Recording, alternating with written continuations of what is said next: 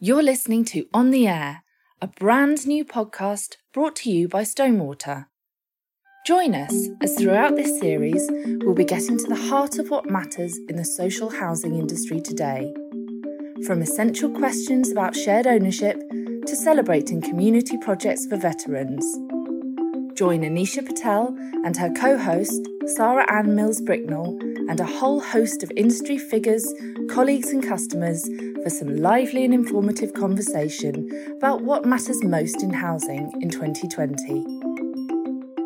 This is On the Air, a Stonewater podcast.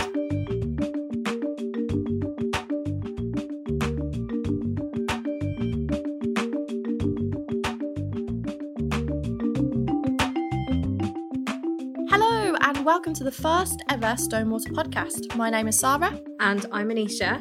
We're really excited about producing our first On the Air episode, and there's loads of really exciting things happening at the organisation right now. And today we're going to be focusing on a few of them. Yes, for anyone that isn't plugged into our social channels at the moment or currently in our office eating cake, Stonewater is celebrating its 5th birthday this month. 5 years since the merger of Jeffson and Raglan to become Stonewater. Incredible. I agree. However, given that we both haven't been here with Stonewater for all of that time, we've got a couple of guests with us in the studio with us today. So today we're going to be joined by David Blower, our Corporate Services Director, Claire Bray, who works in our development team, and Dean Ballard from our Customer Insight team. Welcome, everyone. Hi. Hiya. Hello. So, from an outsider's perspective, Stonewater celebrating its 5th birthday is a great achievement. But for you, what has been the most defining moment for Stonewater during the last 5 years? Wow. I think firstly, I just can't believe it's 5 years. It's just amazing. As an organisation, we tend not to look back. We tend to look forwards. So actually, we've almost forgotten that it was 5 years. Having been here from the very start, from the very early discussions, right the way before the merger ever happened, we've achieved more than we ever set out to achieve. When we were created, we set out our vision for everyone to have the opportunity to have a place to call home. And what we tried to do was bring two organisations together that were subtly different and had different strengths, and actually wanted to harness the strengths of both. And I feel we've done that. We've built over 3,000 new homes. Over 3,000 more families can call a Stonewater home their home. And that's hugely powerful. Yeah, it's the sort of thing that gets me out of bed every morning and thinking that not only have we done that, but we've made massive inroads into our digital services, My Home Online, helping our customers access our services, what they mean is convenient for them. But also we've recognised, and some people can feel that they can't access our services, so we've done a massive outreach programme to customers to help them become more digitally aware. And that's had benefits just for us as a business, but the social benefits that's had. You hear from customers who have got relatives and grandchildren in the other side of the world, and they're able to talk and FaceTime with their grandchildren. And people whom they would only have been on the phone, they can actually see their grandchildren growing up. That's hugely beneficial for them at their lives. Their grandchildren are part of their grandparents' lives. It just makes you feel so proud of our organisation. And Claire, do you have anything to add to that? For me personally, it's a completely different place to work than what it was 5 years ago when we first started. I actually worked for Marches, who were a subsidiary of Jeffson, and our annual development programme was 100 units a year. We're currently on 1,500 a year. So that's quite a jump. Quite a jump, but I love it. It's great. We're doing so many different types of development schemes now as well.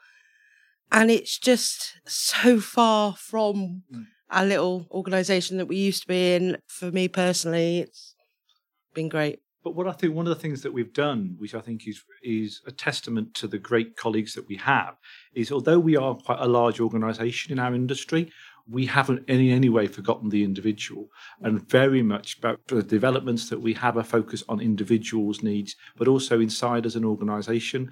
We have an enormous programme around equality, diversity and inclusion that's around in recognising us as individuals and the individual skills, talents and experience that we bring and how we can all work together.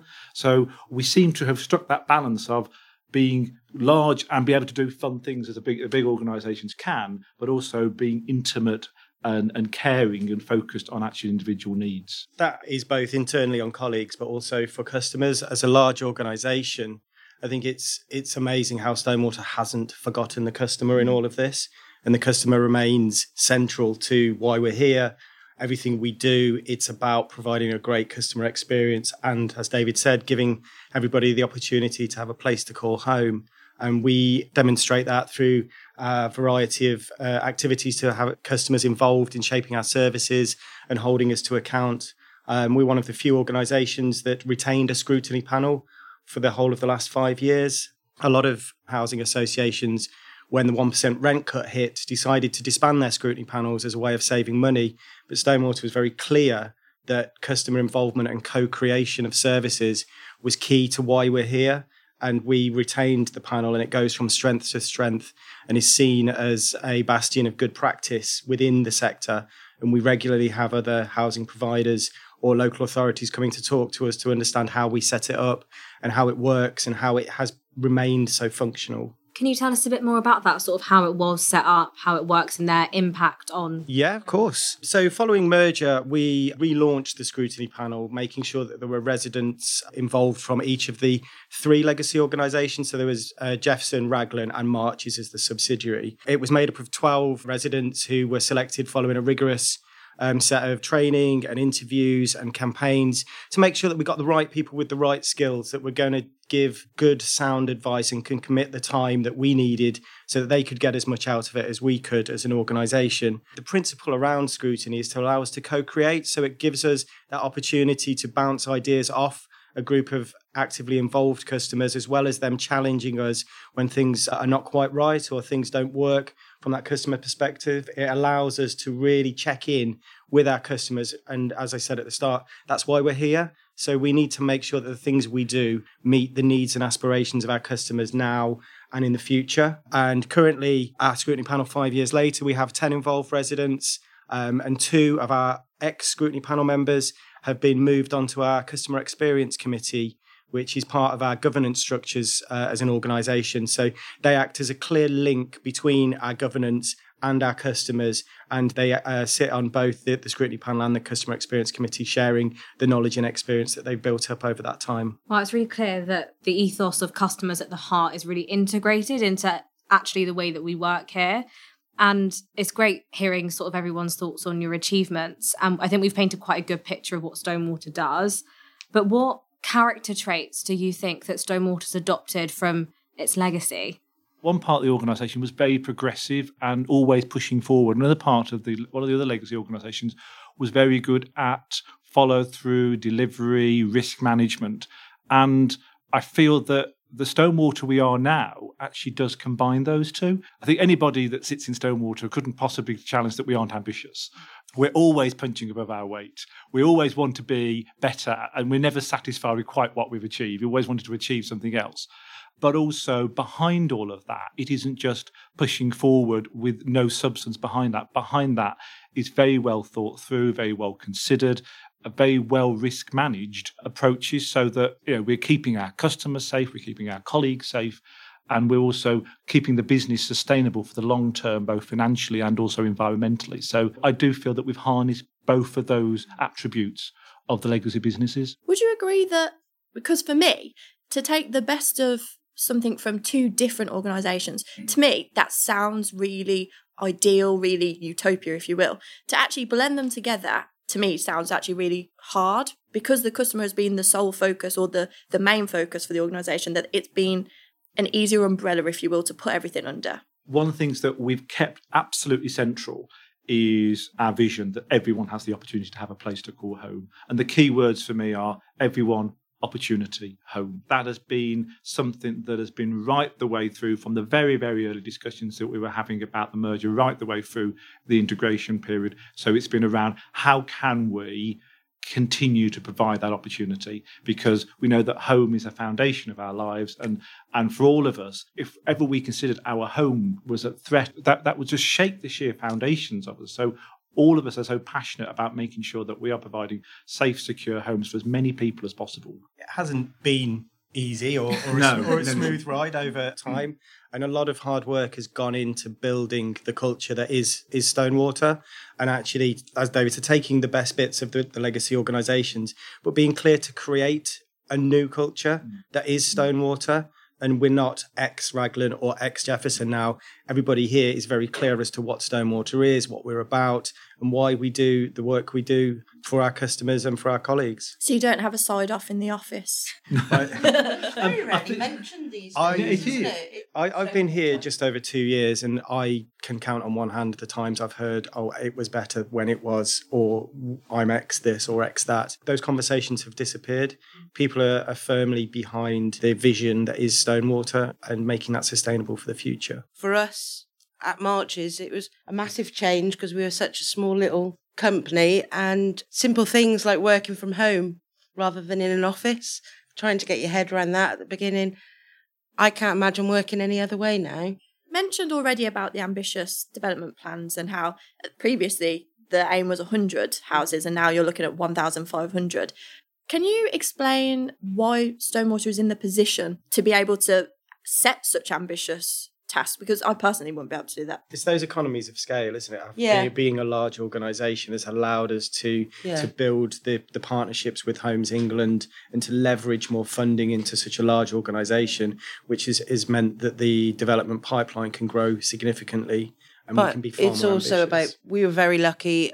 We got allocated the largest partnership with Guinness Homes, which is also allowing us to do another 4,500 homes over 5 years. We've been focused on was also around combined financial strength. So we have one of the strongest credit ratings in the industry. You know, when you've got financial strength, that gives you choice and it gives you buying power. But also alongside that, that would be no good if we didn't deliver. So Claire's within the development team, hugely strong team with a whole range of skills and qualities that are be able to. So we have a track record of delivery, and that's then enabled us to, like I say, work in partnership with Guinness to create one of the largest strategic partnership that there is with Homes England. That combined financial strength has then enabled us to set forward a programme that is truly ambitious. But I think as well is just coming back to the customer, when it's not just about growth for growth's sake, it's around very much about creating homes and communities where people want to live.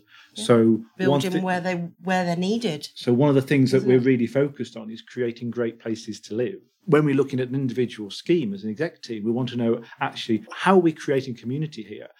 How are we enabling people to build great lives from the homes that we're producing? Because it's that legacy that we're trying to create, and that sustainability that we wanted to create as well. See, I can imagine when you work in partnership with other organisations, so like local authorities and stuff, being able to invest and build in that community, I feel, would kind of take that initial pressure off. When you're doing your design and build schemes, how is that different? How are you able to connect with the community? What kinds of things do you do? Lots of consultations with your local authorities and the local parishes.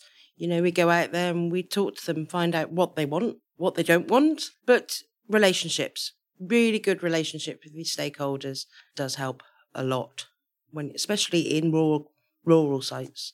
There's a massive need in rural areas, but unfortunately sometimes they are lower values in the area, and it's sometimes really hard to develop in these areas. But good communication with your stakeholders, and you get things done.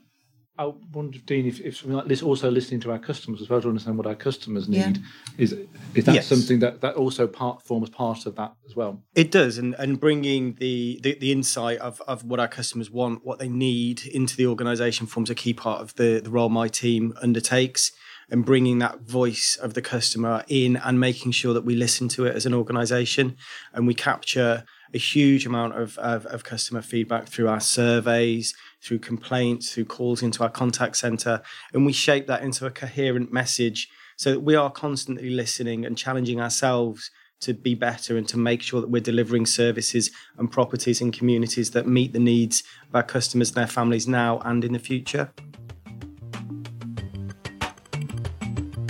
You're listening to On the Air, a Stonewater podcast for conversations that matter.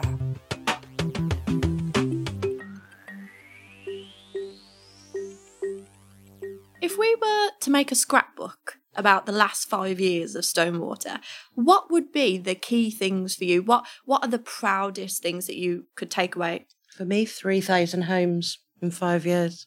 Yeah, that's a great, massive achievement. You know, 3,000 brand new homes. for all those families. And is that across England? Is that in one particular area? That's across the whole of Stonewater. In all the We patches. operate in around 150 different local authorities, so we are a big national dispersed organisation, so that impact is felt far and wide. And I think that sort of amount turns into, I think we build 1 in every 200 homes in the UK.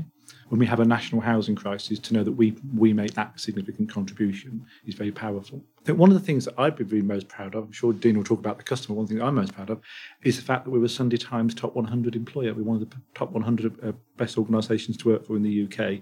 And that's something that I'm immensely proud of, because throughout all of that change, throughout all of that period, we have really worked very, very closely with our colleagues, and we are a great place to work. And that's one of the things that I'm so proud of, that we're building our organisation from our colleagues and from the individual talents and skills that they bring to it. I mean, when you do such an important job, build houses for other people and house those people, I think sometimes people forget that the people behind that. So the fact that it is still a great place to work, I think that's a real, completely agree why you'd be proud of that. That is a real achievement. Absolutely. And it's something where we're proud of. It's because we really are committed to people bringing themselves to work and the individuality. As we sit here, we're all dressed completely differently, and we're dressed how we feel comfortable being at work. And that's the Stonewater way. If we're going to achieve the sort of ambitions that we have to do in the future, we need the talents and skills and qualities of a whole range of people. That's why we want to be a great place to work, because we